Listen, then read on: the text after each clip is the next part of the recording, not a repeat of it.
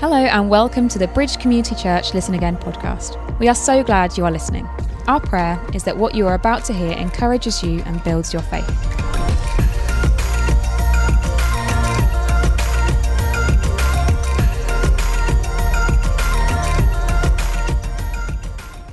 Need in your life to feel more content?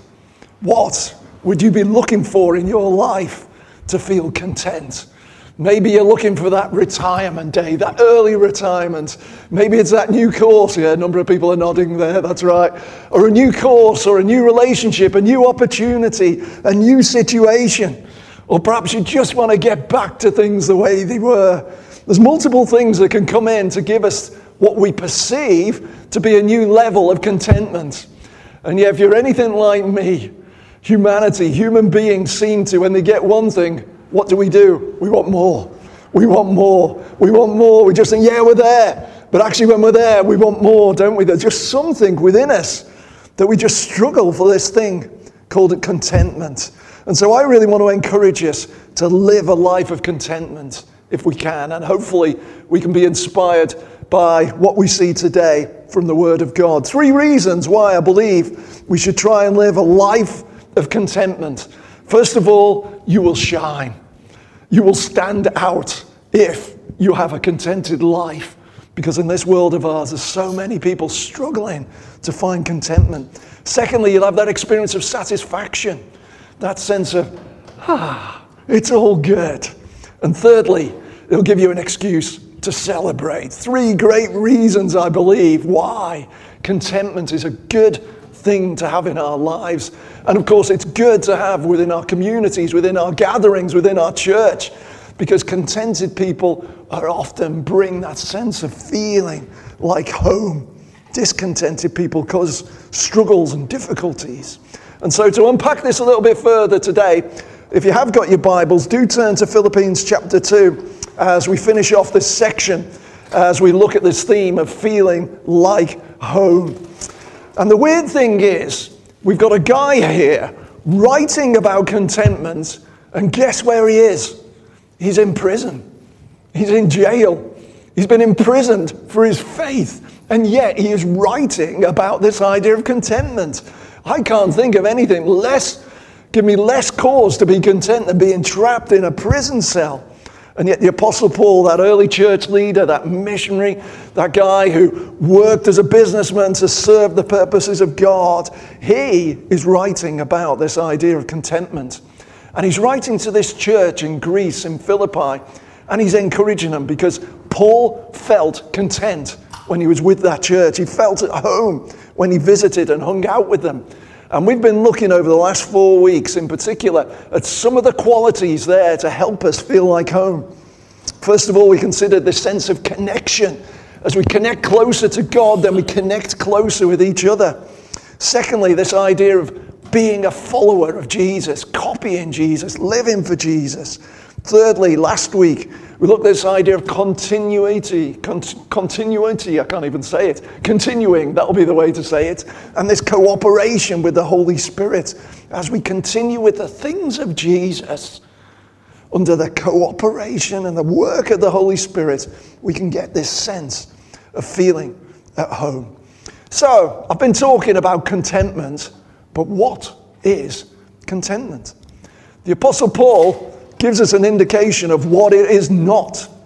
Sometimes it's helpful to look at something for what it's not rather than what it is.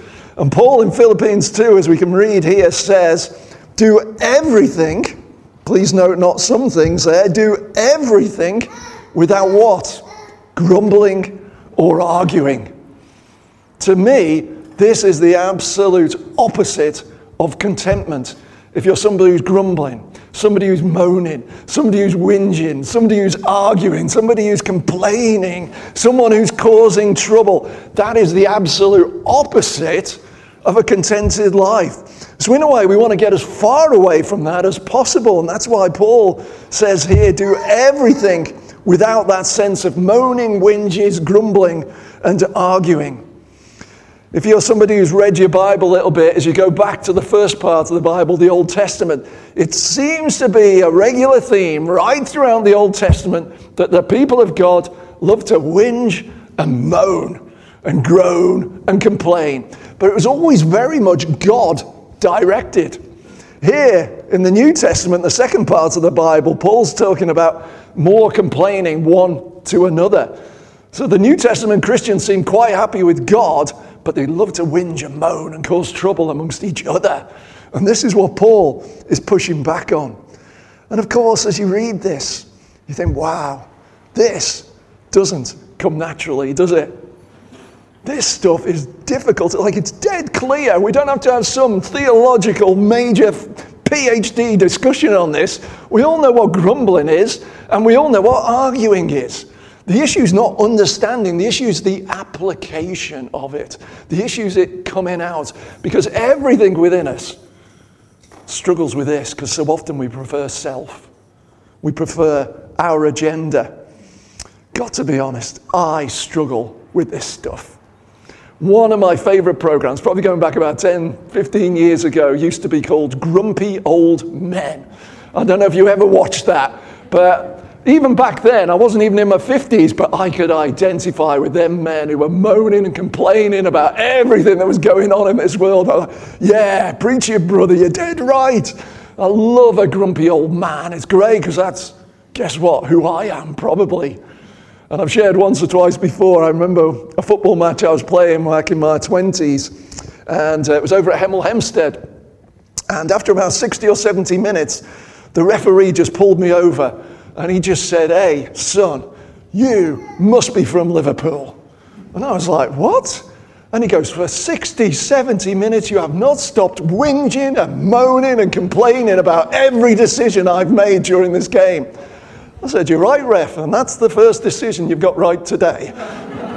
Needless to say, there was a card produced from his pocket, but there we go, you know. It's just something within us, isn't it? We're just wired to moan and whinge and be dissatisfied with stuff. The problem is, as we whinge and moan at each other, we're actually whinging and moaning at God. That's a bit sad in view of everything he's done for us. Everything he's done for us. So yeah, this idea of finding the absolute opposite of this, grasping that contentment, is going to be huge for us to feel at home, to have a life that shines, that's satisfying, and something to celebrate.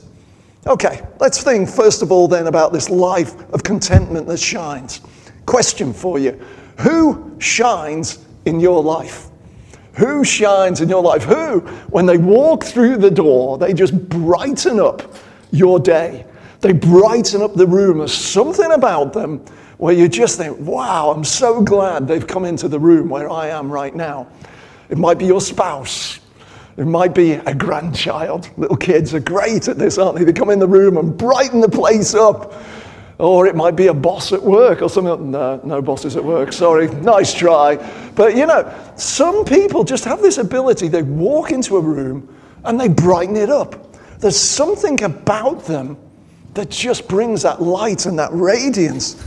And of course, this is what church should be about. As we gather, well, there should be a light, a brightness, because this is what reflects the Lord Jesus Christ. We read in verses 14 and 15 of chapter 2 of Philippians, says, do everything without grumbling and arguing.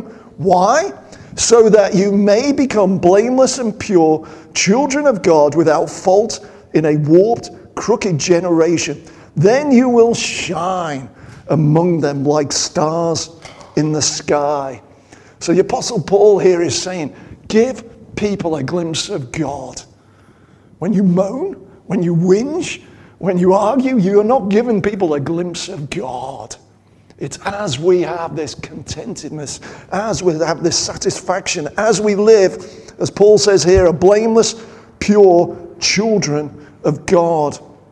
This idea of blamelessness is the idea of being without accusation, not giving people evidence to say, hey, you're a bit of a hypocrite. You keep talking about being a follower of Jesus, but your behavior, the things you say, seems to counteract it. This idea of being pure children of God, representing the family of God well, having that stamp of God upon your life, being in the spitting image of your Father in heaven is this picture here, representing God well.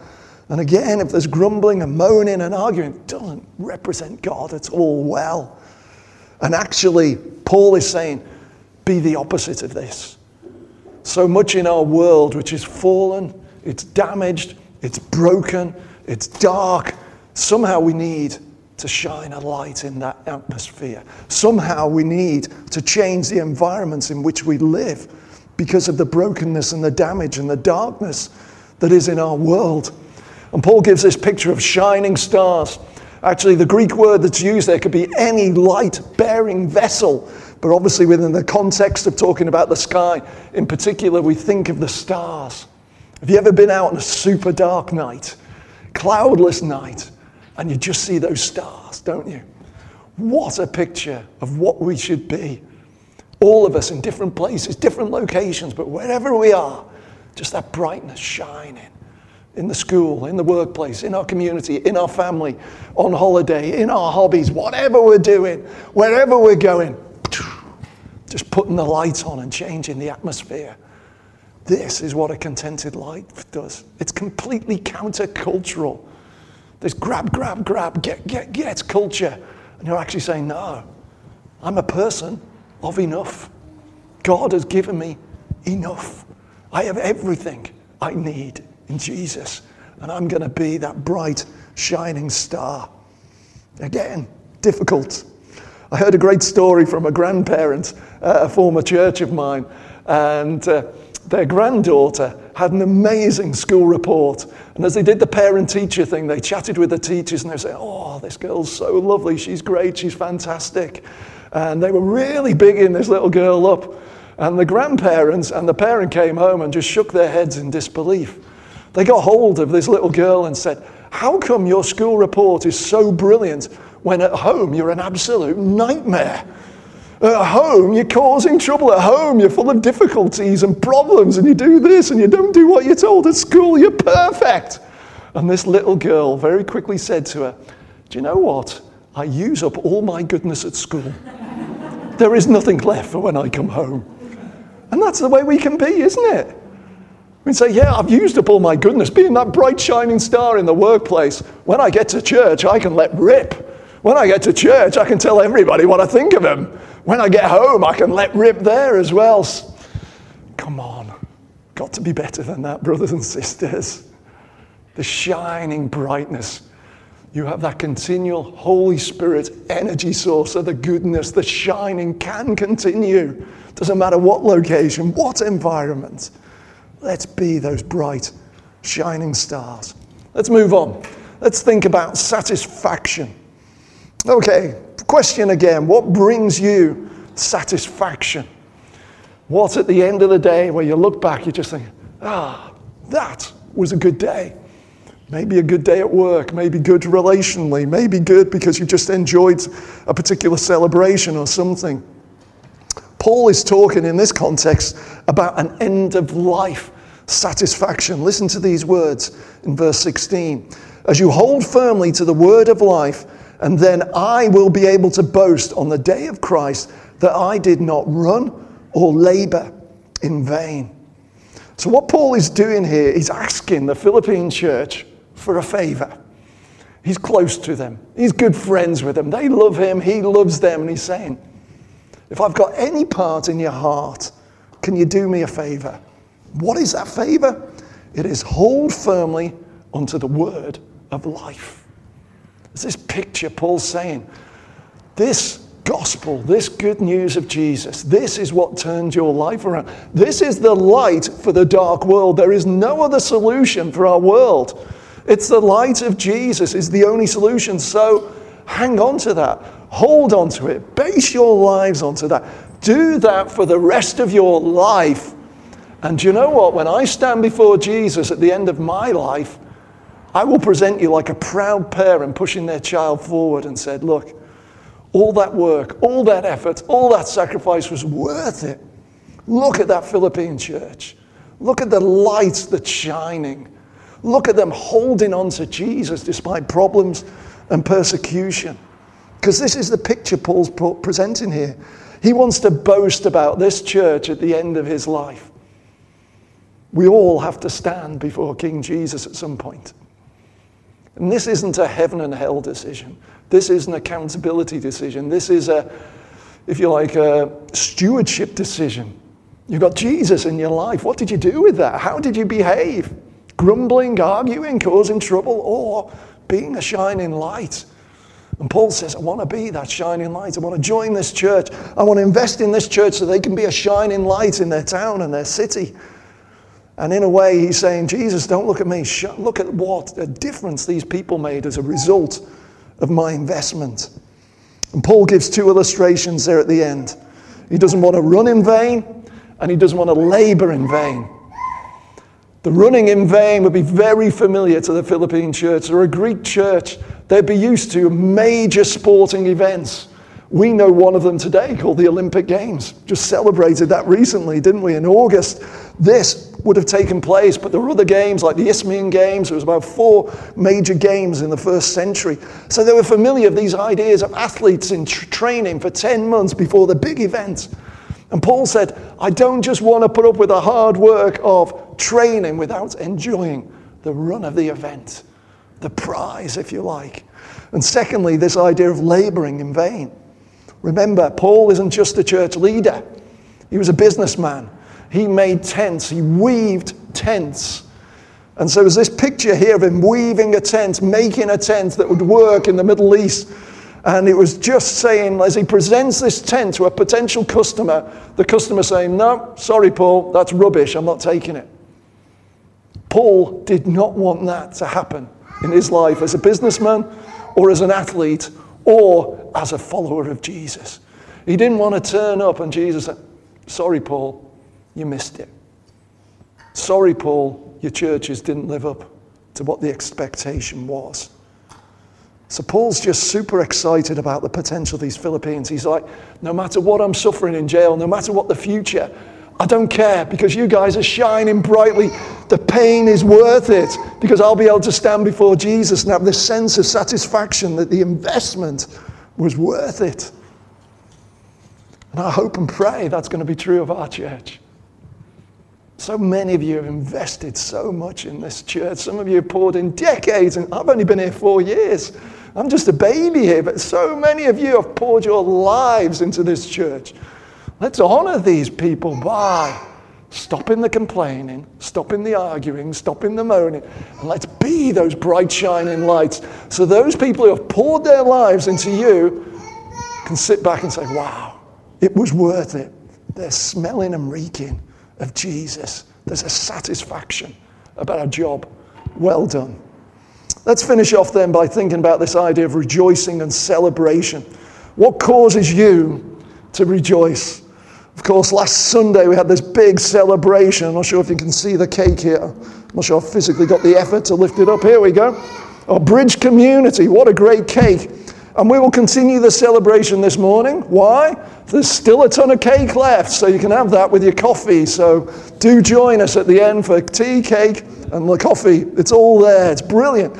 But what a party atmosphere. Of course, it was double fold for me, because I had the privilege of baptizing my son Ryan as well. But it was just a brilliant atmosphere, brilliant celebration. We have these things in our life that just lift our hearts, doesn't it? Celebrating is an important part of the Christian life. So you look again at the first part of the Bible, the Old Testament, there just seems to be party after party after party, festival upon festival upon festival, where God says to the people, come on, let's gather, let's celebrate. And sometimes we can be a bit miserable and a bit dour, can't we? We should be people who celebrate and rejoice. Listen to what Paul says. Again, remember the context. He's in jail facing a death sentence. He says this, even if I'm being poured out like a drink offering on the sacrifice and service coming from your faith, I am glad. I rejoice with all of you. So you too should be glad and rejoice with me. Paul, talking about his life, even though he's in jail, even though he's facing a death sentence, he says, I don't care. I'm rejoicing and celebrating at the outcome of what you guys are living at there in Philippi. Please know, Paul, a businessman, he's not celebrating how much money he made. He's celebrating the impact he had in other people's lives. He's not celebrating his profit margin as a tent maker. He's celebrating the transformation of the people he invested in. That is what really counts. That is what we can really celebrate. Profit will come and go, but a transformed life could be forever. No pity party here. Paul's not saying, oh, I'm suffering and struggling, you Philippine Christians, help. He's none of that. He's saying, no, come and party with me, because God is doing great things in and through you. And I'm happy, and I want to see that change. So yeah, what an encouragement. Let's just quickly look at those phrases he used, because they're not familiar phrases. He talks about being poured out, like a drink offering on the sacrifice. This would be very familiar language in the first century, whether you're a pagan or whether you're a Jew, because a lot of animal sacrifices back then would be this picture of an animal being killed and sacrificed on an altar, often with a sense of fire and burning, and then this picture of a pouring out of wine being poured out upon the sacrifice, like a libation, like a, if I'm going to be all northern, a type of gravy, if you like, adds to the smell. Adds to the smell, and just so it'll be an acceptable sacrifice for the God that was believed in. So this is the picture. There is the dead animal sacrifice, then on top of it, this pouring out. And Paul describes this combination. He said, you Philippines, you're sacrificing your lives for the cause of Jesus Christ. He says, me, I'm pouring myself out into you. So it is a complete sacrifice. I'm pouring my life out, investing in you so you can live that godly life. And Paul thinks it's brilliant, and he celebrates and rejoices in it. He says, so what? I'm in jail. So what? I'm facing the death penalty. I look at you, and I'm so excited about the transformation and what Jesus is doing in your life. I am so happy I've poured my life into you. What a great challenge. The problem is, in our culture, when we think about this pouring out stuff, we can start to think, oh, David's asking me to be more busy. Please remove that thought from your head. If anything, I'm asking for the absolute opposite here. I'm asking to have a look at your calendars, have a look at your diaries, and can you become less busy? Can you make some decisions to reduce your workload? Why? So you can pour your life into other people. So you can have this kind of joy and sense of celebration and contentment with Paul. A superstar businessman, a superstar church leader, but stuck in jail, yet he's content. Why? Because he's poured his life into a program? No.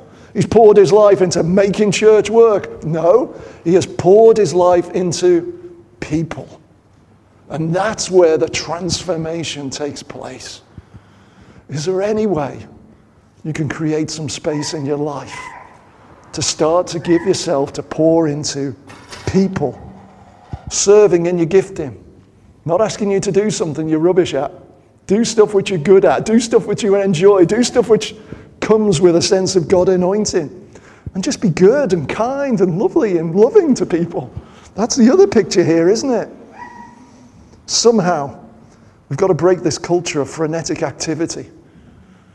Church, I think, should actually be a place that feels like a therapeutic break from the world. And yet sometimes we can be pulling our hair out about church life. So I've reflected on that this week. I thought, for 4 years have I spent most of my time managing and running church rather than really investing and pouring my life into people. Somehow we've got to make church lighter, easier. We've got to create some space so we can pour our lives into others. The posh word is discipleship. This was what Jesus did. Jesus poured his life into a few so they could go and change the world. Can we do that, brothers and sisters? Can we create that space to get that sense of satisfaction? Okay, call to action then. I'm not sure what God's saying to you today. What is God speaking to you about? I've just highlighted 3 things. They may be 3 things you might need to work on, the 3 things I need to work on. That's why I've put them there. First of all, addressing any grumbling and arguing and moaning and whinging. Yeah, that cut to me. Grumpy old man syndrome. Gotta go. Gotta go. Is there any pause, any sense in which we've got to confess that and get that sorted out? Secondly, Perhaps we can recommit to serving and pouring ourselves out. It's been difficult during COVID. We've all been trapped in our houses.